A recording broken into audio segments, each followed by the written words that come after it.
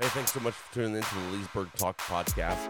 You're going to be listening to a recording from our midweek teaching that happens on Wednesday nights while students are meeting from 6:30 to 8 o'clock.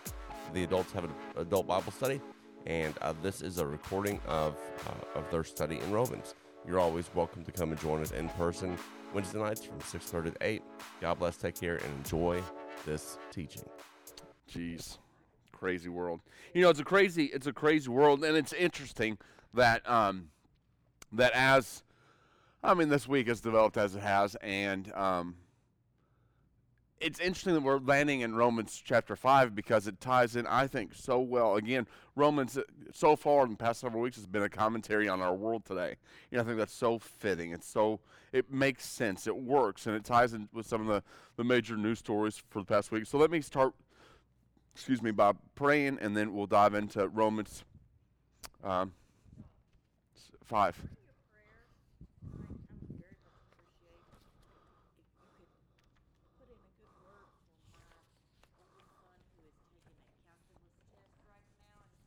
Absolutely. Ooh, yeah. What's his name? Alec. All right, Alec. Okay, let's pray.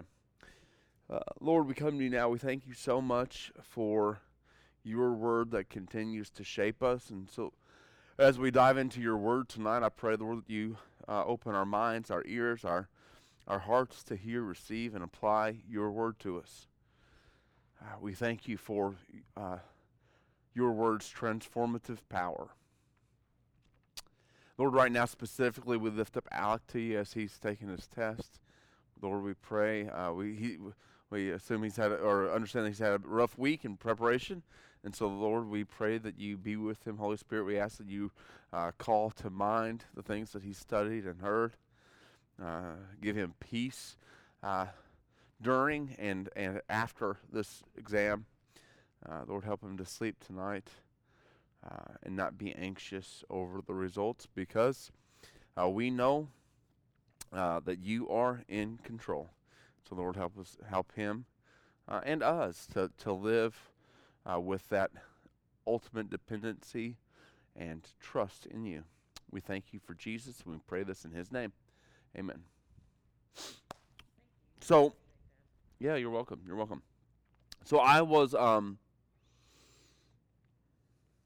it Saturday or Sunday maybe? I rolled over 3-4 o'clock in the morning and turned on the TV and saw that one of the judges had died, Naomi. And I thought it was interesting at first, because the statement released originally, y'all remember what that said, right? She died from what cause? Yeah, mental health. They lost our mother to the disease of mental health, and that struck me as, interesting. I haven't heard it phrased that way. And of course, as the week went on, we could have implied pretty early on that it revolved around suicide. But it's kind of like to say, well, she died from complications, or she succumbed. How did she phrase it? Complications of mental health. It's a euphemism, isn't it? We understand that. I mean, it's like as we were talking about earlier, speaking about abortions in terms of women's reproductive rights. That's a euphemism for abortion, right? It's women's health care. No, that's not women's health care. It's so okay. But I thought that was interesting. And of course, this is prevalent for us largely because we're raising children in a world where the vernacular that's of our day is changing so rapidly. And from what of course, I'm no professional, but from what I see, mental health issues are on the rise. Do y'all see that? And so, of course, there's all kinds of reasons that we can ask as to why this is happening, what causes this type of increase in mental health issues, what's called, I mean, there's chemical imbalance is one thing, and then you have on the other end of the spectrum, in my opinion, so you've got chemical imbalance. Sammy says it so well. There are 3 P's you need in mental health services. You need prayer, you need people, because you can't go through life alone. You need to be able to talk with people and all that. And sometimes you need pills, right? And that's okay. That's good. And so treat, whatever. But then on the other side of the spectrum, you have what I would consider to be, I think, Augustine talked about a morbid introspective tendency that we have. This idea of me and I in the center of the world, and in a culture that is elevating mental health. There's a moral power that's gained, in my opinion, in our culture today by having mental health issues or identifying on the spectrum of LGBTQ or whatever. You have this moral prestige of sorts, this moral authority that comes, which I think is interesting. Anyway, it all comes down to this question, or this observation that in our world today there's a significant lack of peace in every regard. There's a lack of peace, certainly, as we've talked about already, like Rodney, he is the, hey, buddy. There's a lack of peace when it comes to on a cosmic level, right? And Paul's addressed that in Romans 1 through 4. He's addressed this cosmic lack of peace. And if you recall, the reason for the lack of peace is because we are at war with God. Not that God is at war with us. I saw a video this past week. I guess its origins were TikTok, and this guy. He was deconstructing, which is language of the moral, secular religion of today, but deconstructing his faith, and he said, I used to believe in a God who was up in the clouds and waiting for me to mess up, right? Well, that God doesn't exist. You've already messed up, right? And God's not waiting for you to fail so he can damn you. There is sin existent in your life, and he has the moral authority to do so. That's what Paul says in Romans 1 through 4. You have sinned. You have been the aggressor. So there is no peace with God, right? You get this cosmic lack of peace. And you've got a personal lack of peace in our world today. I mean, we see that, very easily in all kinds it's like a diamond with all kinds of different sides. A lack of peace relationally. And then you have the third element, I think, a lack of peace with self. In many cases, a morbid introspective tendency that focuses on me being in the center of the universe and interpreting everything through my eyes and my history and my, again today I was told, well, you can't have an opinion on that because you don't have a uterus. Well, okay, okay, so there's an issue with self, and all of those, God, others, and self, are all results of sin. You look at somebody like Mrs. Judd, who's incredibly successful in life, and yet was haunted, I'm sure, with all kinds of stuff. I'm sure. I mean, you look at how. But the question is how can that be possible? My wife loves to say more money, more problems. I want to kick her in the shin every time she says it, because I'm like, honey, what more jet skis? Come on, right? You've never seen a sad guy on a jet ski, have you? I'm sure you have, but. So she always says more money, more problems, and she's not here tonight, so I can say she might be right in some levels on that. Why would Mrs. Judd and so many other people who are incredibly successful in life struggle with peace? Struggle with peace. Well, Paul talks about that in Romans 5. 1 through 11, he talks about this cosmic peace and what that means for us now and what it means in the future. And I think it's just so fitting that we land here tonight. And so let's dive in. Romans 5, 1 through 11. You know, again, it asks this question: what do you do with hope? Is there a reason to rejoice? And Paul deals with it. If we look at this section, 1 through 11, we could kind of outline it with this outline. Verse 1, there's a therefore. It starts with a therefore. And verses 1 and 2 state Paul's main point in this chunk. Okay? So we're looking at a diagram of what we're about to read before we read it so we can kind of navigate through it. Verse 1 and 2 deal with the main point. That's Paul's main point. Verses 3 through 8 are going to develop that main point. Okay?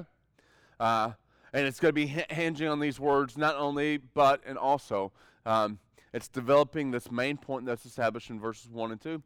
And then verse 9 and 10 state two very similar truths in parallel. These words come first in the Greek and are repeated in 10. So verse 9 and 10 state two very similar truths in parallel. And then verse 11 is going to restate the truth or summarize this section. It's going to restate verses 1 and 2 in verse 11. Okay, so that's kind of like the map of how we read through it. I think looking at what Paul's argument is very important or beneficial in these chunks. If we read through it and say, okay, what's the purpose of this sentence? It helps us kind of navigate it more. So let's look at that. Really, you could look at three phases of these 11 verses: past justification, present peace, and future glory. And that's what Paul's going to be walking us through. So let's start with verse 1.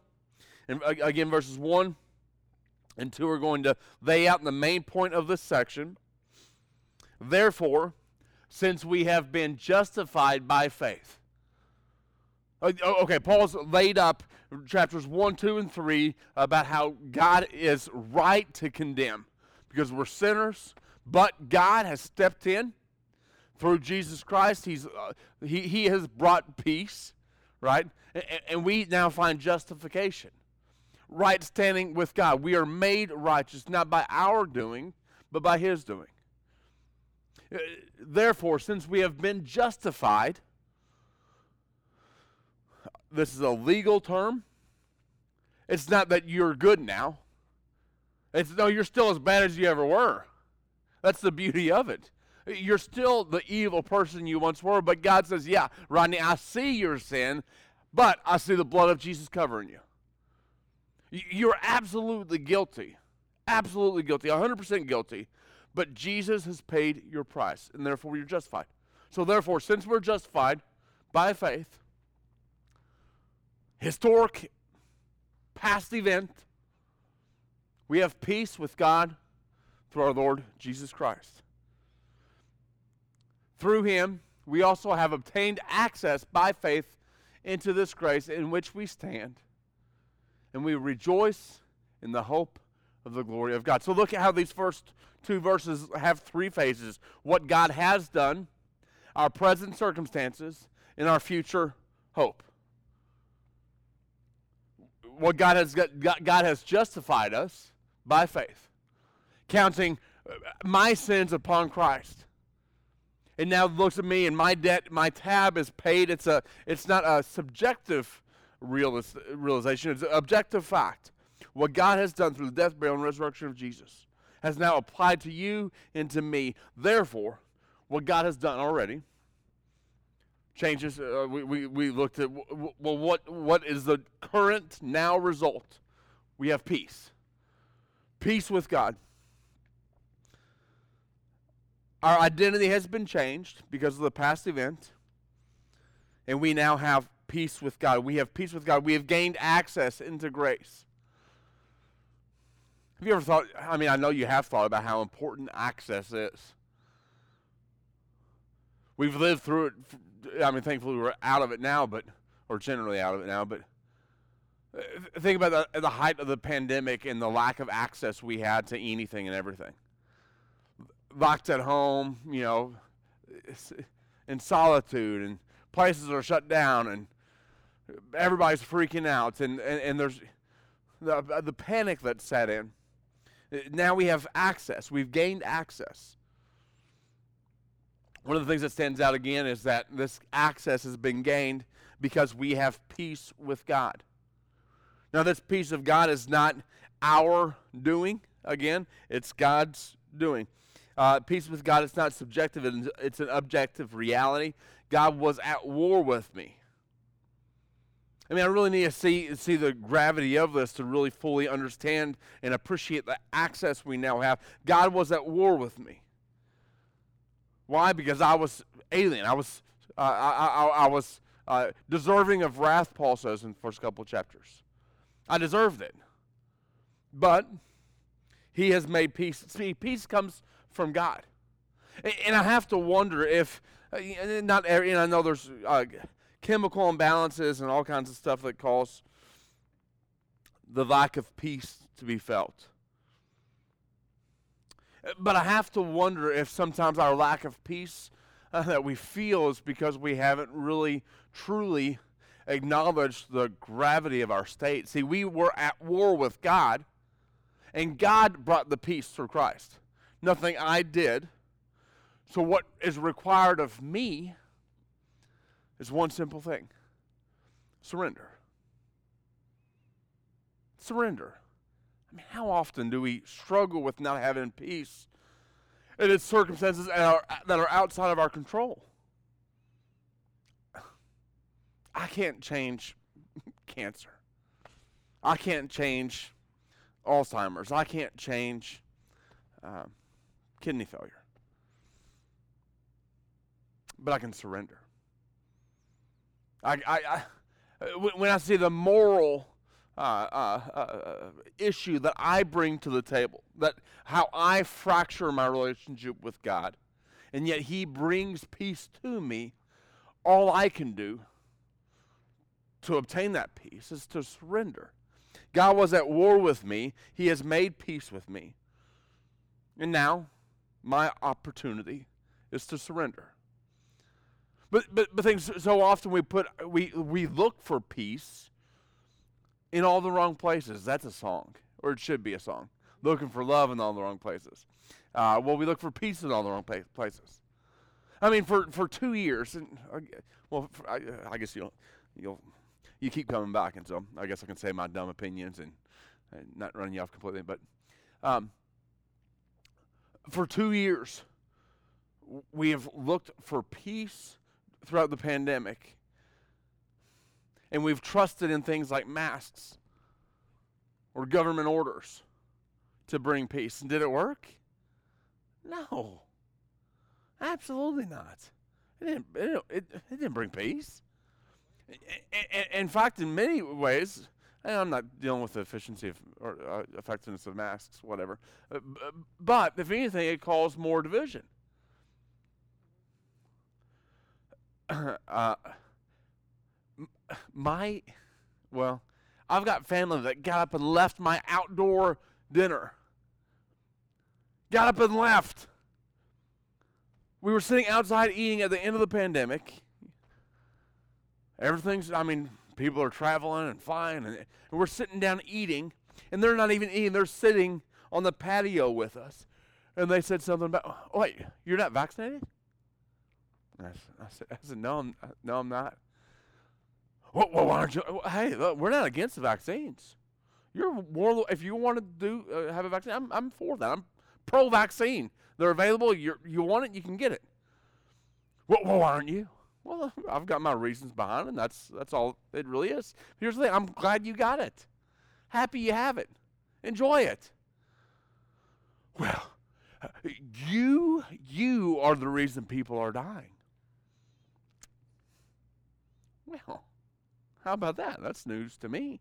Of course, I thought it was somewhat humorous, and I'm like, poke, poke, poke. And my poor wife, is sitting there, and she starts to melt. And before long, she stands up, and she excuses her, I'm going to go get, ketchup or whatever. It was a lie. She's going to cry. And I could see that, which made me want to poke harder. now you've hurt my wife's feelings, and well, I don't care if you ever come back, and so I'm gonna see if I can set this baby in stone. You know what I mean? And so that's how I roll, right? And so yeah, I mean, they started the fire, and I'm your huckleberry. You know, come on. And so we chatted for a little bit, and I said, listen, I'm happy with you having the vaccine. You got it? What's the purpose of the vaccine? To keep you healthy. Great, wonderful. And you take it? Yeah? Okay. Then what's my status have to do with you? Well, you're the reason. Have you lost any friends? In fact, I have. I lost a couple good friends to COVID. But guess what? That had nothing to do with my vaccine status or anyone else's. There's no rhyme or reason to this whole dumb COVID thing. You got a healthy husband of yours. Went down hard. Holy cow, he's a healthy guy. My 83-year-old grandmother had COVID twice. 83 years old, older than dirt, you know. She's fine. She presented as low potassium. Everything was salty to taste. And Aaron goes and he has a collapsed lung. Or whatever, you know. It's crazy. No rhyme or reason. Here's the thing. You can put your hope on vaccines or government officials or even laws. But it doesn't bring peace. Therefore, since we've been justified by faith, we have peace with God through Jesus Christ. Through him, we also have obtained access by faith into the grace in which we stand. See, the only possibility for us to stand, this idea of stand, it's to plant your feet. It's where previously we are on rocky ground because of our sin, because of our rebellion. Now we have this peace to stand, this ability to stand. And we can rejoice in hope of the glory of God. Peace comes only through God. We have peace because of Jesus. Now, our issue often is that we think of peace with God and we moralize our peace with God. And you're familiar with this. We say, well, I'm going to do better to be better so that God will have more peace with me. If I'm good, good, better, best, never let the rest till you're good as your better, and your better as your best. So we think of floors, right? That's a picture I read this past week, and I thought, oh, that's a great picture of it. We think about floors when it comes to our standing with God. Well, I'm not that good, but at least I'm in, and I can be better and better and better. I'm not as good as I should be, but I'm not as bad as I used to be type thing, right? And floors make, we can get higher on the floors, and the higher we go, the better we are. But that's not what Paul's talking about here. He's talking, instead of floors, he's talking about doors. A door, I mean, think about the Old Testament picture of the Holy of Holies, right? Only after heavy ritualistic cleaning could the high priest go in. He'd have to tie a rope to his ankle and a bell, and if they heard the bell quit moving, they had that rope, they could pull him out because the presence of God was such a heavy, heavy thing. Why? Because you're sinful. The sins had not been atoned for, and so there is a separation between man and God because of man's sin. And God has every reason to punish, to smite. You think about the account where they're carrying the Ark of the Covenant, and they're told not to bare hand touch it, right? No man can do that. Here's how you're supposed to work and operate and function in society. This is how you're going to handle the ark, and don't touch it. And it starts to fall. And what you remember the account? What happened? It starts to fall, and one of them put their hand up and grab it to stop it from falling. Noble act. Killed them. Why? Well, that's not fair of God. That's not right. He was trying to protect the Ark of the Covenant. God made the rules. These are God's rules. God said, don't touch it. There's an appropriate way to carry it. Don't break the rules. The God who makes the rules sets the rules and enforces the rules, and he's right to do so. The picture of a potter and clay, right? Now, listen, God's the potter, Scripture teaches. And he uses the clay, the same clay that's made to make a cup that you drink out of, the same clay that's used to make a latrine. The potter decides how he's going to use the clay, And the latrine can't say, well, God, I think I'm going to identify as a cup today. Well, you've had urine in you. No thanks. Right? That's probably not how it, but, I mean, you know what I mean? The potter gets to decide. God makes these rules, and I have to wonder if the lack of peace in our world today is because the God who makes the rules for our good, for our good, our positive purposes, maybe the lack of peace that we feel in our world today, in our communities today, is because we have, instead of submitting to the King who brings peace, we rise up and say, well, but I think I am, yada. I'm going to make the rules for me, and how dare you have anything to say about what I do say? God, how dare you say anything? You clearly messed up. You see what I'm saying? We were talking, I can't remember the conversation or with who really, but I was talking with someone recently in the last 2 weeks about the issue many people have with submitting to Jesus. Well, if I submit to Jesus, then I can't do this, or I can't do this, and I can't do this, and I can't do this. You know, I'm young, I want to have fun, or whatever. Not realizing that, when we live by the standards that are prescribed throughout Scripture, it leads to human flourishing. See, God's not saying, hey, here's your rule, have sex with one person. To hold back from you. He says that for your good. And we all know and have seen or have lived through the repercussions of not doing things in God's standard, in God's way. I've got a fantastic marriage to Amanda. She is by far way out of my league, and I'm blessed by her daily. Do what? Yeah. Oh, man, it's getting deep in here. I thought you were saying that she was right. I was like, oh. Yeah. Well, yeah, I thought you were riding my coattails for a second, too, but no, you're flipping it. But let me tell you this. All joking aside, I am blessed by Amanda, and we've got a fantastic marriage. But our marriage, we have these shadows and these wounds from her previous marriage. It's undeniable. You've been there, you mentioned. They exist. It happens, right? Because something either in our control or outside of our control was not the way God had designed it to be. And those things still hurt. They still pop up their ugly head from time to time, and we've got to take inventory of whatever the situation is and move forward. God hates divorce for that reason, because it leaves wounds, deep wounds. Sometimes I wonder if the lack of peace that we feel in our society is because we fail to surrender to the King who's bringing us peace, and instead we rise up to establish our own laws, and we say, well, God, I know you made me a latrine, but I want to be a cup. I identify as a cup or whatever, you know. Listen, God's rules, God's standards throughout Scripture, when we live according to His Word, is not to hold us back, it's to allow us to flourish. When we see that God is not the maleficent God, maleficent, is that the right word? Who's looking for a reason to condemn. He's not malicious in that. He's not waiting for you to mess up so He can punish you. But instead, He's given you the guidelines. He's paid the price through Jesus, and He allows you to have access to Him in this present state where we can find hope.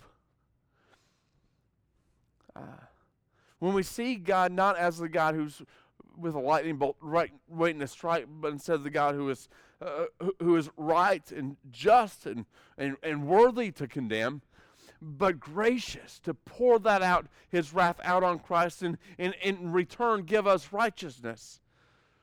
He's no longer against us, He's for us. When we surrender to that, when we surrender to living by His decrees, we find flourishing. We find peace. I wonder how much of our lack of peace is because we don't surrender.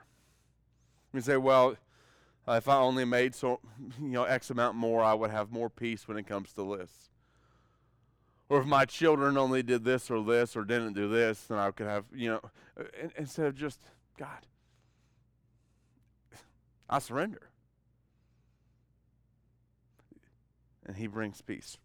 The third picture of that is the future. So where we currently stand, we've obtained by grace, by faith, this grace in which we currently stand, and we rejoice in hope for the glory of God. That hope is looking forward. We boast in the hope of the glory of God. Think about how that, when we live in this constant state of surrender, the future doesn't look nearly as scary. Why? Because we know the God who's in charge of the future. It's the picture of manna in the Old Testament. You know the account as the Israelites left Egypt and they're traveling throughout the desert and they start bickering and moaning, God, did you bring us out here to let us die? At least in Egypt we had meat and all we could eat. I mean, yeah, we were slaves, but at least we had food, and now we don't have food, we don't have water, what's going on? And so God established this manna. The manna is the Hebrew word. It means, what is it? It's this flaky substance that would appear on the grass, fall from heaven of sorts.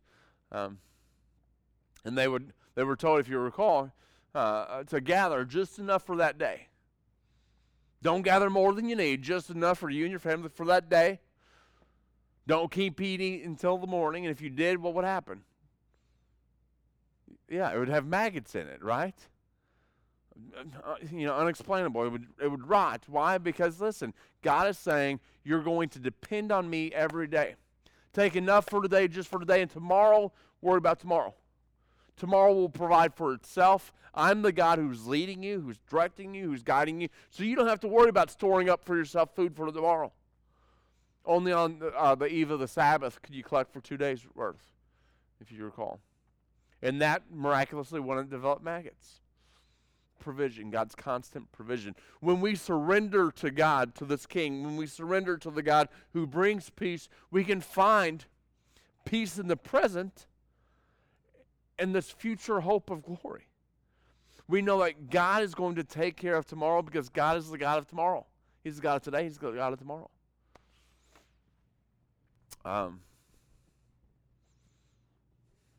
Okay. So, these are the first two. This is the thesis. Let's lay it out. Well, let's look at how he presents, builds the case for this thesis. This section we could title the present tense of the Christian. Life is joy and suffering. Verse 3 says, not only that, but we also rejoice in our sufferings. So because of what God's done, we now rejoice in our sufferings, knowing that suffering produces endurance, and endurance produces character, and character produces hope. And hope does not put us to shame because God's love has been poured out into our hearts through the Holy Spirit who has been given to us. For while we were still weak, at the right time Christ died for the ungodly.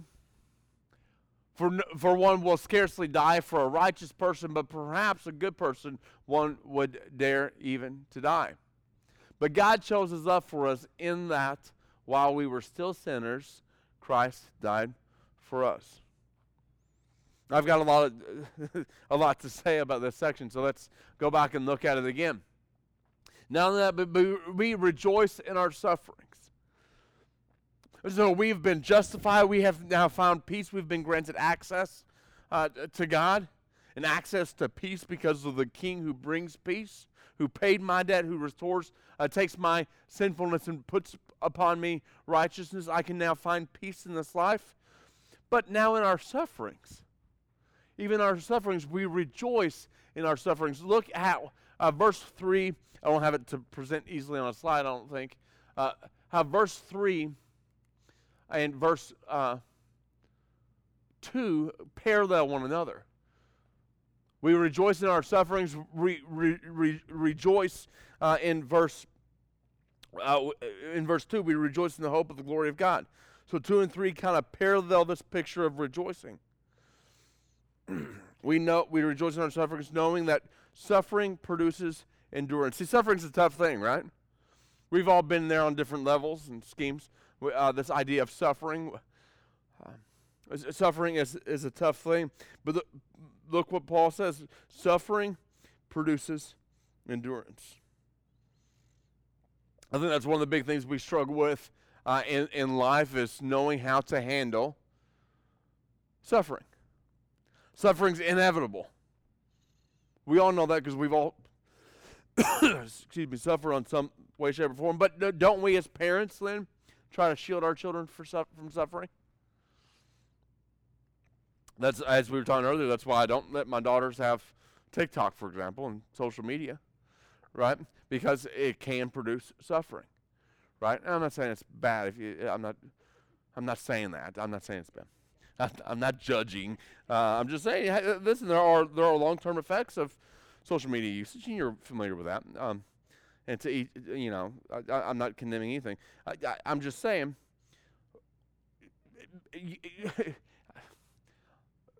There's a dangerous level of protection.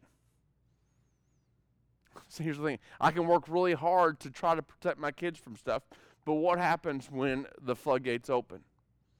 See, there's a dangerous level of that, right? I grew up at St. Edward Catholic School, 1st through 5th grade.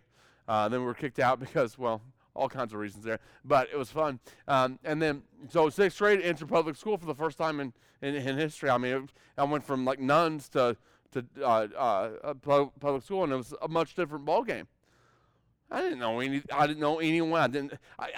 There's one guy specifically. I bought zebra cakes for this guy every day my 6th grade year because he was bigger and tougher than I was. I don't know how to handle this, and so I can just appease the monster. Here's a zebra cake, until one day I decided I'm not going to do that anymore, and then we found ourselves in the bathroom across from Mr. Dawson's room in the 6th grade hallway, and all of a sudden there was blood, and there was pain, and it was fun, and I never had to pay for a zebra cake again. It cost me a little bit, but I never had to pay again. My parents didn't shield me a lot as a child. Just the circumstances shielded me. I was quite naive when I went into 6th grade. But quickly my eyes were opened to a whole different world. And my parents generally didn't really care that much about what we said, did, or who we did it with. And so I had open range from 6th grade on to do pretty much whatever I wanted. I had my first field party with alcohol in 6th grade. Fantastic.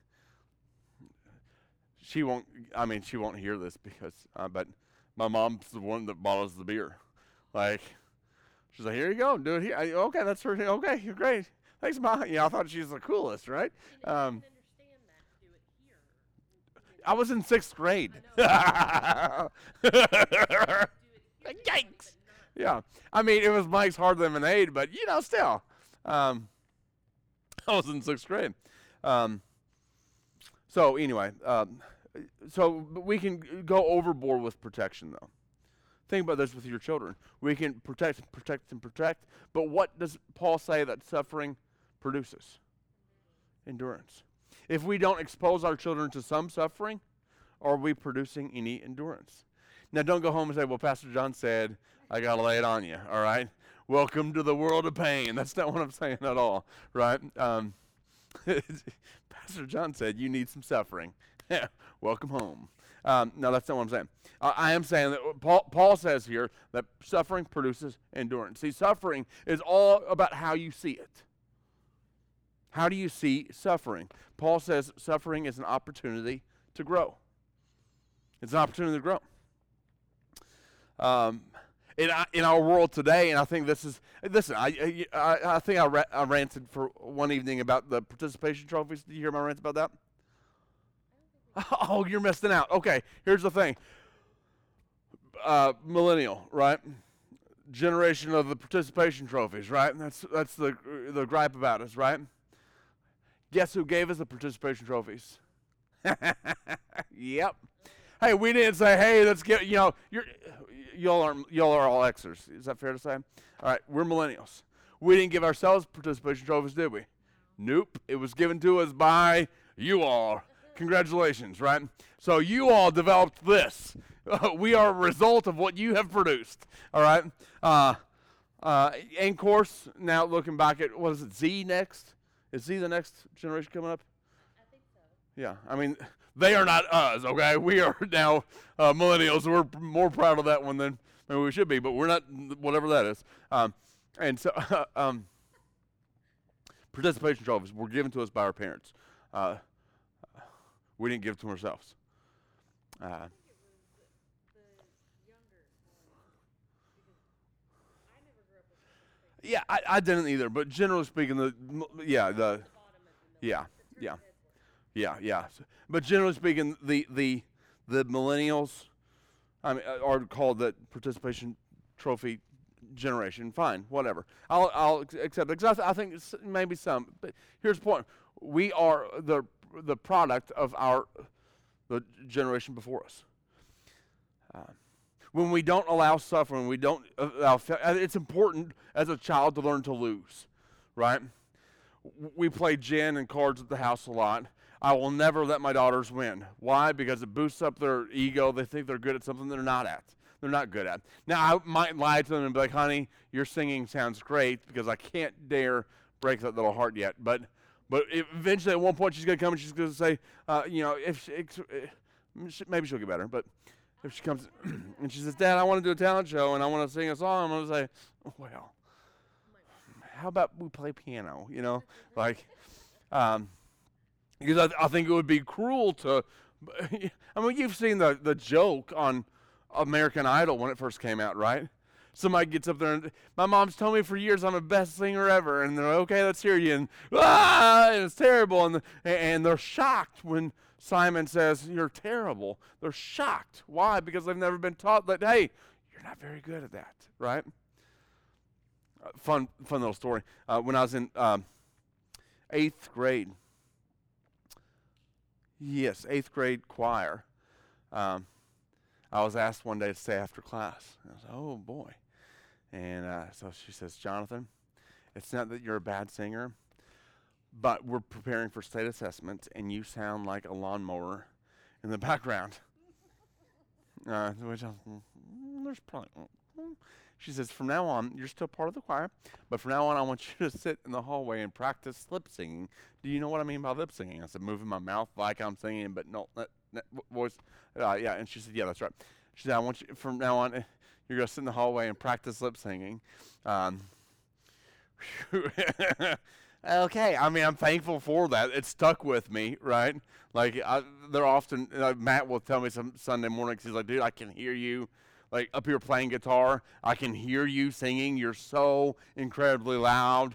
I mean, you're generally-ish, usually, sometimes mostly on pitch, but you're so loud. Like, I get it. It sticks with me even today. But I'll never forget that feeling of, oh, I suck at this, right? Maybe I'm not going to be a singer. Now, there are good ways and bad ways to do that. I mean, you can do that in a bad way and traumatize someone. Fast forward 3 years, and I am at Indian Creek. It's a youth, 3-4 years maybe. I was a junior in high school. I'm getting ready to lead worship on a youth Sunday. I've got a guitar. My buddy David Bell's got a guitar, and we go out for the third service and look out, and there's our choir teacher sitting there. I didn't know she went to church there. And she looks at me, and I look at her. Oh. I look at David. I said, David, you got to sing. He said, I'm not singing. And I said, well, I can't sing. And he says, well, you've been doing it 2 services already. I'm like, yeah, but now the professional's here, So it was fantastic. The point is, we need to allow our children to experience some suffering, some failure, because suffering produces endurance. we became quite used to that during the pandemic, but we also saw the opposite side of not allowing suffering. See, the challenge for us is to not allow our suffering to be an excuse for bad behavior or results. People might do harm to you. People might do bad to you, but that doesn't justify your bad behavior or your bad results. We saw that with, half of the country burning for a year. Bad behavior, and the excuse was suffering. Right or wrong, whether it's true suffering or not, whatever, that's not my debate. But it's undeniable that the excuse for the bad behavior was labeled suffering.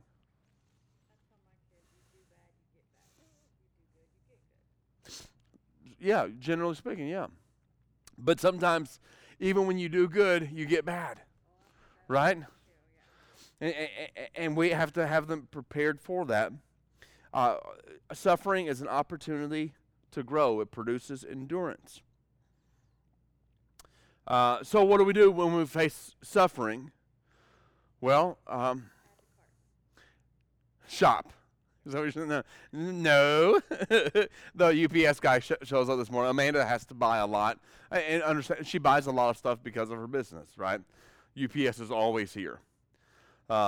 Always here. And every week it's boxes of stuff because it's inventory that's going to different shops and stores and stuff. Like, all the time. He knows us by first name, right? Like, he walks in this morning with 2 boxes and he says, "Well, John, Amanda's been shopping again. She's not even here, is she?" "Nope. But the internet works in Florida too." He says, "Yes, it does." He sets it down and walks out. "Have a good day," Cool guy, right? He's been listening to us online. So, hey, UPS guy, I forgot your name, but if you're listening right now to the podcast, I'm glad you are. He's been listening to us online, which is kind of neat. He goes to a church in Shelbyville. Cool guy. You're a cool guy. If you're listening. What do we do with suffering? Not shop. Instead, we take the opportunity for what it is. When we face suffering, it's an opportunity for us to refocus on what really matters. We need to teach our children to do that.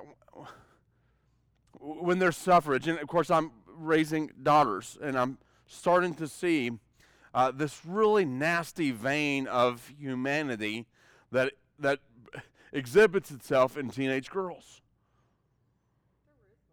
Wowzers. Listen, there's some suffrage that must happen there, right? This is an opportunity when there's suffrage to refocus.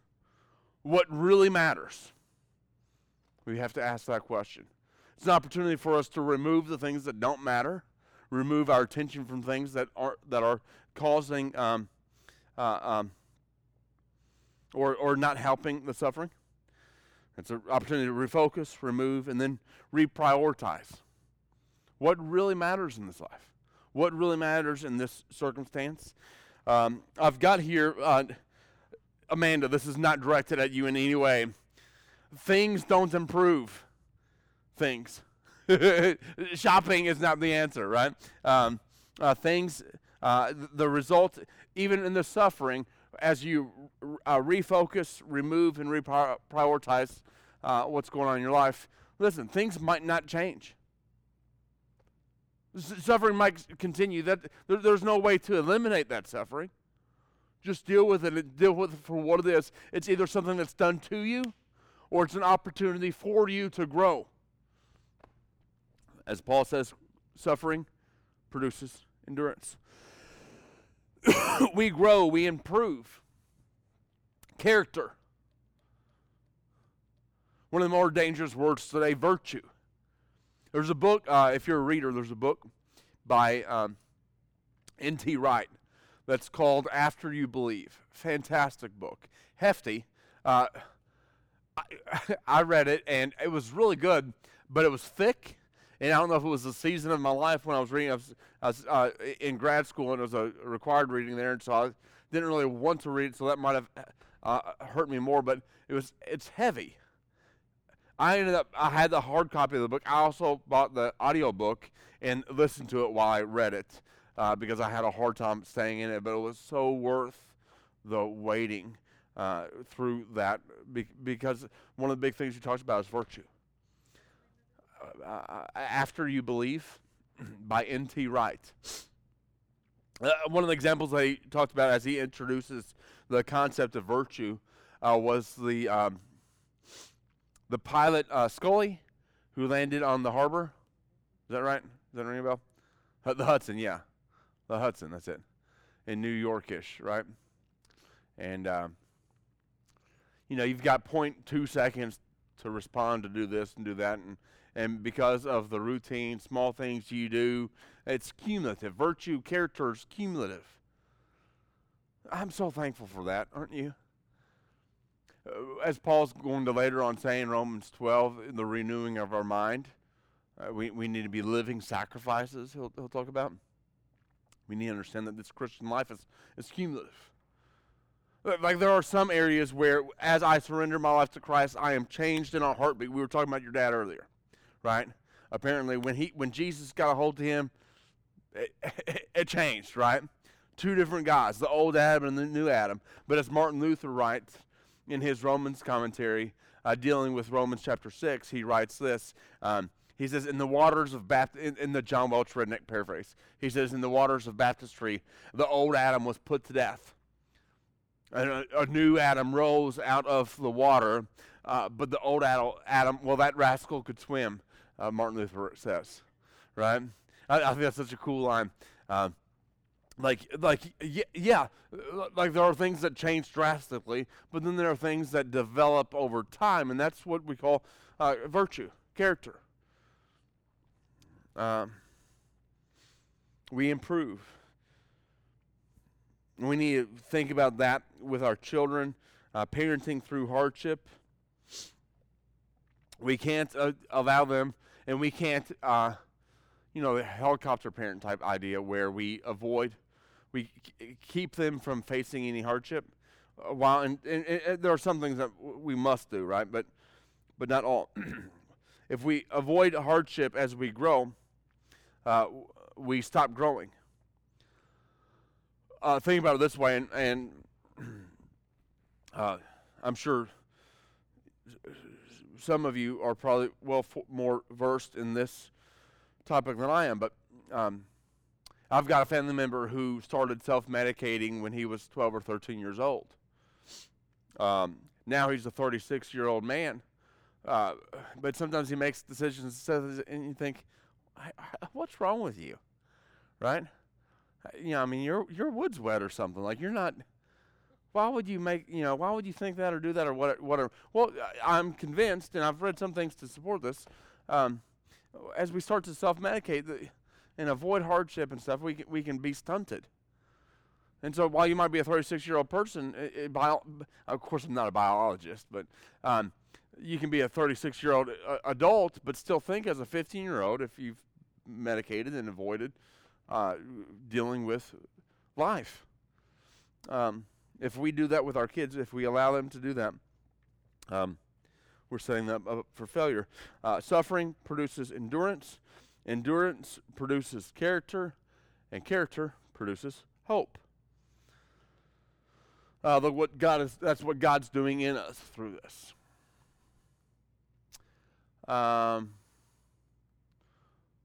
Okay. That's what God's doing in us. Suffering produces endurance. Endurance produces character. Character produces hope. Suffering burns away all objects of faith other than God. Think about that for a second. When I've got nowhere else to turn, nothing else to turn to, suffering can allow me to burn down every other object of faith other than God.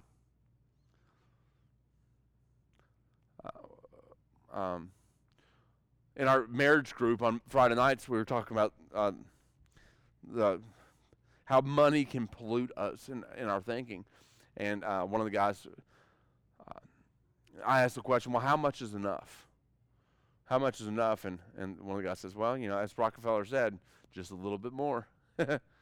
Apparently he was asked at some point in an interview, well, how much, Mr. Rockefeller, how much is enough? And he says, just a little bit more.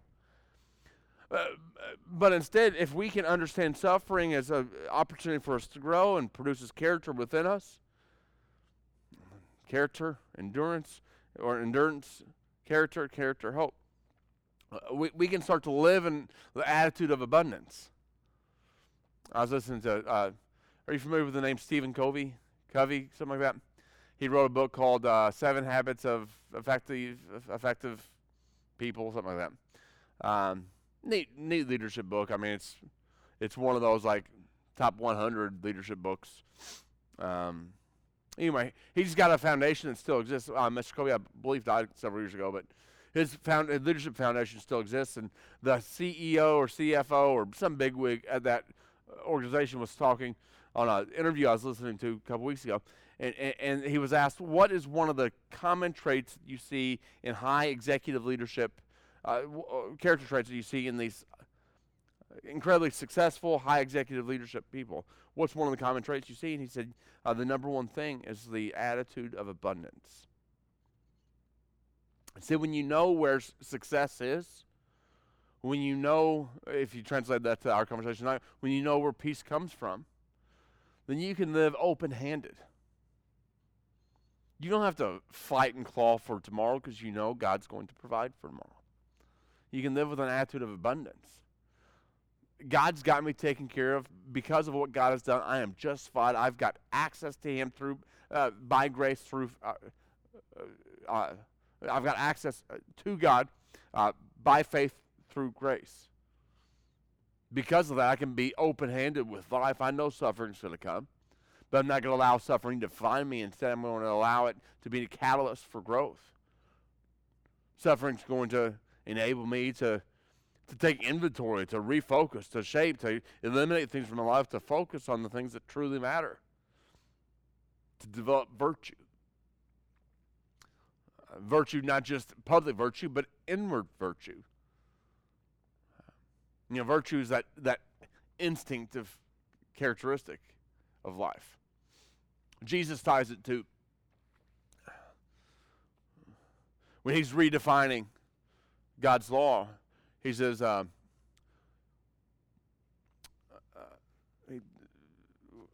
with the example of adultery, he says, you've heard it said, don't commit adultery. But I tell you, anyone who looks at a woman lustfully has committed adultery in his heart. Well, it's a virtue issue, isn't it? I might never act on this idea, but Jesus says, hey, listen, the character matters. It's not just your outward display of what you are. It's what's happening inside you as well. And so that matters, and we've got to develop that. When we allow suffering to develop our virtue, our character in a positive way, we can live open-handed in life. What do we do with suffering? We keep going.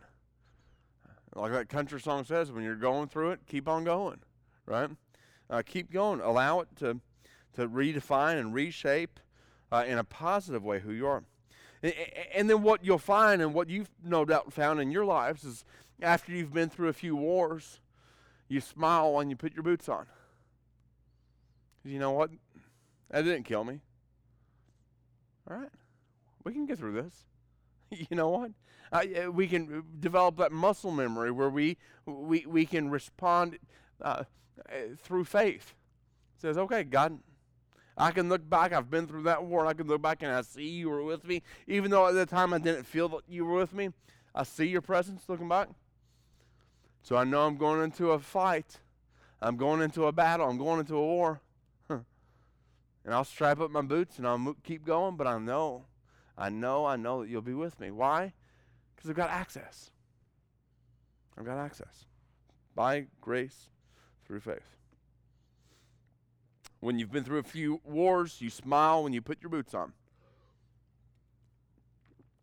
And then look at verses 5 through 8. What God proves to us. How do we know that our hope, our confidence in the future will not be put to shame, Paul says? There's an objective truth that everything hinges on, and that's the fact that Christ died for us. There are 5 things that Paul teaches us from the cross. At just the right time, he says. At just the right time, while we were still powerless. This is a historical comment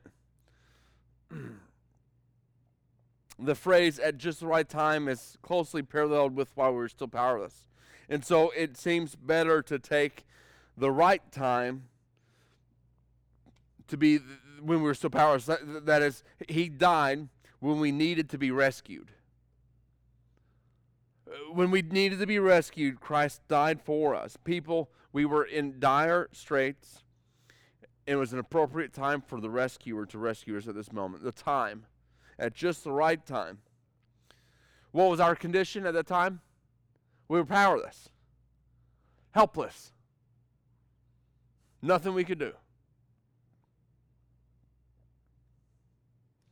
Look at the exchange. Oh, well, that's all wrong. It's all one.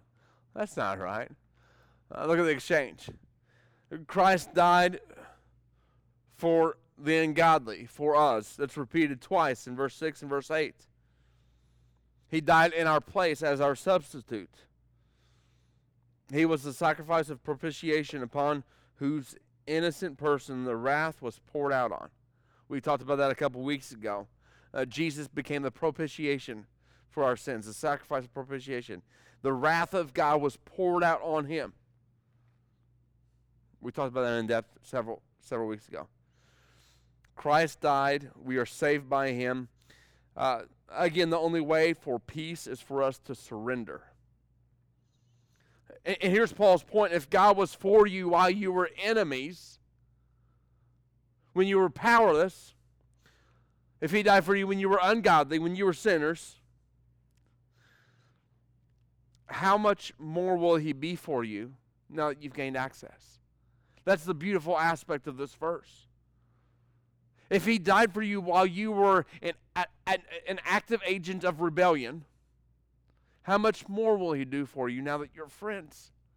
That you have access, that the door has been opened, and he opened the door for you. You didn't kick it down.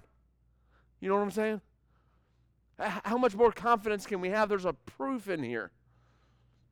That, yeah, man, it might suck right now.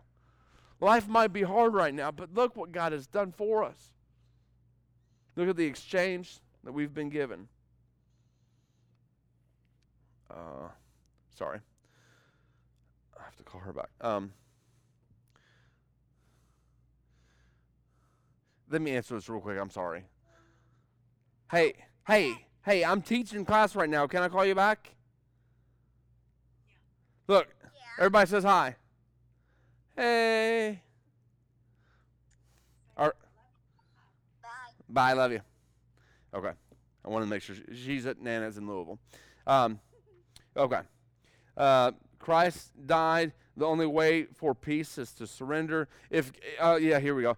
If God was for you as enemies, he will be for you as friends. If God did not give up on you when you were at war with him, aren't you thankful for that? I'm so thankful that God did not give up on me when I was at war with him, and I was at war with him, as were you. Amen. Preach it. If he did not give up on us when we were actively against him, he will not give up on us now that we are at peace with him. That's why there is such a confidence, a confident hope that we stand in the present because of what he has done in the past.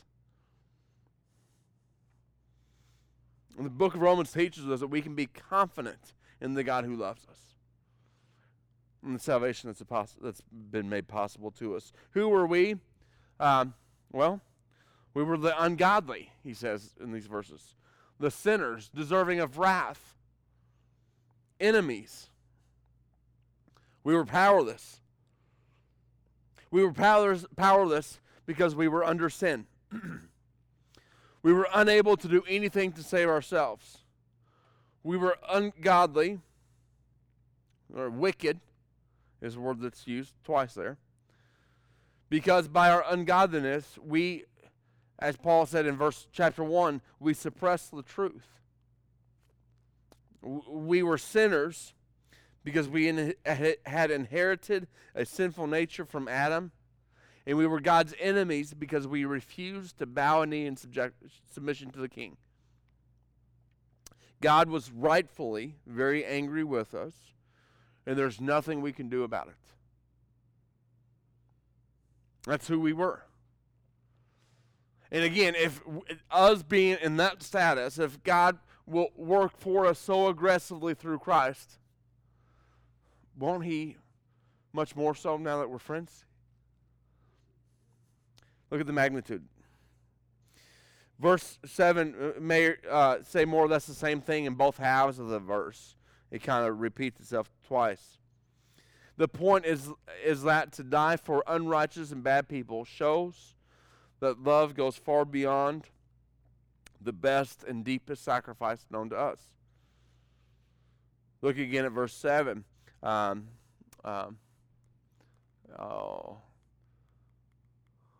For one will scarcely die for a righteous person, though perhaps for a good person one would even dare to die. The point here is that God's sacrifice, His death for the unrighteous bad, shows a love far beyond our ability.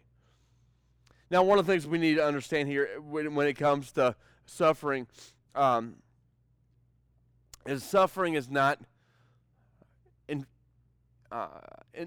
instigated by God.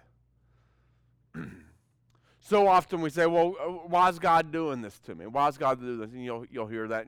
Maybe we've said that before. Why is God doing this to me? Well, God's just testing my faith.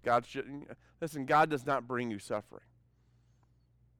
He brings you peace through suffering, but He doesn't bring that suffering to you. That's important for us to know. That's important for us to know as we deal with death and life and hardships. I'm not going to suffering. Suffering, God's not punishing you. If it happens, it is because, you need to be ready for it. And it's an opportunity to grow. God does not cause all that you suffer, but He uses all that you suffer. That's important to note. He doesn't cause your suffering, but He can use it. I love how Peter says in chapter 2 of Acts, he says, but what you intended for evil, God used for good. Think about the evil of Herod in the birth narrative of Jesus. I mean, the Bible tells us he ordered that all newborns under 2 years old to be killed. A horrific passage in history. God didn't cause that. God didn't cause Herod to do it, but He used it. And in that there's a prophecy fulfilled. I love, I'm not a fan of Christmas as a holiday. I do appreciate the fulfillment of so many prophecies. Because it proves to us and it shows to us that God's a faithful God. He's faithful to the small details of His prophecies. And that transfers over to us. God who's faithful, who was for you while you were enemies, will be for you now that you're friends. God's a faithful God. Not contingent on my faithfulness because He's faithful. He's fully faithful. Suffering helps us care less about what we have and care more about who we become. That's key. The type of person, and guys, one of the clearest examples of that is life and death. As Christian parents, we have got to teach our children how to deal with death. No, here's the pot calling the kettle, right? We've got to. I know of Christian people who have parents who are just old, and when their parent is on that transition from this life to the next, Christian parent. I can think of one lady I remember seeing, and I'm blown away because she's curled up in the bed with her 90-something-year-old father, inconsolable. And look, I get pain, I get hurt, I get loss. But I'm comforted in the fact that like my mom and stepdad are with the Lord. There's peace in that.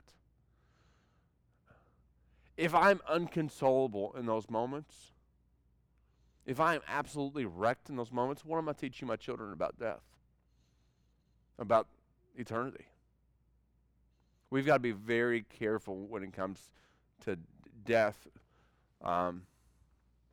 We've got to be very careful because of what you teach. When the prognosis is not good, it's cancer, it's untreatable. How we handle that news. One of the most powerful sermons was written by, oh man, he's a local preacher. Some of you might know him. He preached at Northside Christian Church in Georgetown several years ago. In the 80s-ish. Young preacher. He's a young preacher when he was there. I'm losing his name. But I read his funeral that he wrote for his wife. He was about my age when his wife died, I think in a car accident or cancer or something, quickly, unexpectedly. And the refrain throughout this funeral message was, God doesn't make mistakes. And I remember reading the sermon, and I'm just in tears, like, holy cow, like, how do you preach this? Because, without a doubt, I'm very confident that me processing through my parents' death would be much different than me processing through my wife's death. But he preached this message, God doesn't make mistakes. And, this is the confidence in which we stand, as Paul writes about. When the suffering is extreme and you don't have the strength to carry on, this is the confidence that Paul talks about we can stand in. When everything is stripped away, everything is fallen away, when your spouse dies, your children die, and you're in agony. This is the confidence that says, God's enough. John Piper preached a sermon years ago, and it's such a powerful thing, but he says this faith, this confidence in which we stand, the present tense standing of in God's presence. By grace, through faith, we stand with this confidence. This is the assurance, and the illustration he uses when you're driving down the road and your spouse dies and your little girl goes flying through the windshield and her dead body lies in the road. And holding your deceased wife and your dead child in your arms, and you cry out, God, you're enough. Such a moving message. I can't remember the title. I wish I could tell you where to go find it. Such a powerful message. Such a hard reality. Because here's the thing. In the midst of that, I don't feel like God is enough. But as the psalmist writes, I remember. I remember you've been faithful. I remember what you have done through Christ. The new life that you've brought me through. While I was your enemy, I remember what you've done for me. And so now, in your presence, I can walk forward in faithfulness, in assurance that you are with me now, because I'm no longer an enemy. I am a friend, a child, adopted. Not by my doing, but by the God who brings peace. And so as the world is crazy around us, we find peace. It's a beautiful thing. And the cross demonstrates God's own love for us. It is the past tense proof of the love that God has for us. And verse 5, the Spirit takes this past tense proof and he brings it home in our hearts in the present tense, so that we know here and now that God loves us. And so, now verses 9 and 10, we have been reconciled, so we will be saved. Verse 9 says, since therefore we have now been justified by his blood, how much more shall we be saved by him from the wrath of God? For if while we were enemies, we were reconciled to God by the death of his Son, much more now that we are reconciled, shall we be saved by his life. And then Paul's going to wrap up in verse 11. More than that, we also rejoice in God through our Lord Jesus Christ. Through him we have now received reconciliation. The whole idea of these 11 verses is on the top of your page there. Past justification brings present peace and future glory. The Holy Spirit is the sign of that. Implanted on us, connecting the past to the present, giving us the strength for the future. And so we rejoice. We rejoice in our sufferings. We rejoice in our hardships, because we know that God who was with us is now with us and will continue to be with us, has renewed us, restored us, made a new right relationship with us so that we have strength to stand. That's Romans 5, 1 through 11. Any questions? Good. I feel like I just feel like I yak at you guys, and y'all are so kind to listen to my ramblings. It's fantastic. It's therapeutic almost. Let me pray for us. Lord, we come to you now. We thank you so much for your word. And Lord, right now we thank you so much for the peace that we can have because of what you've done. And so, Lord, help us to surrender anything that we might look to for peace, any idol that we make that we look to for peace. Lord, help us to surrender to you, the God who brings peace. And we live in such a rough time, an anxiety-filled time, a time where there's so little peace in our world. Lord, help us to be peacemakers. Not pushovers, not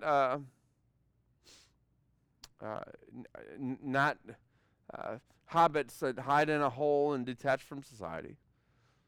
Lord, help us to bring light to your truth.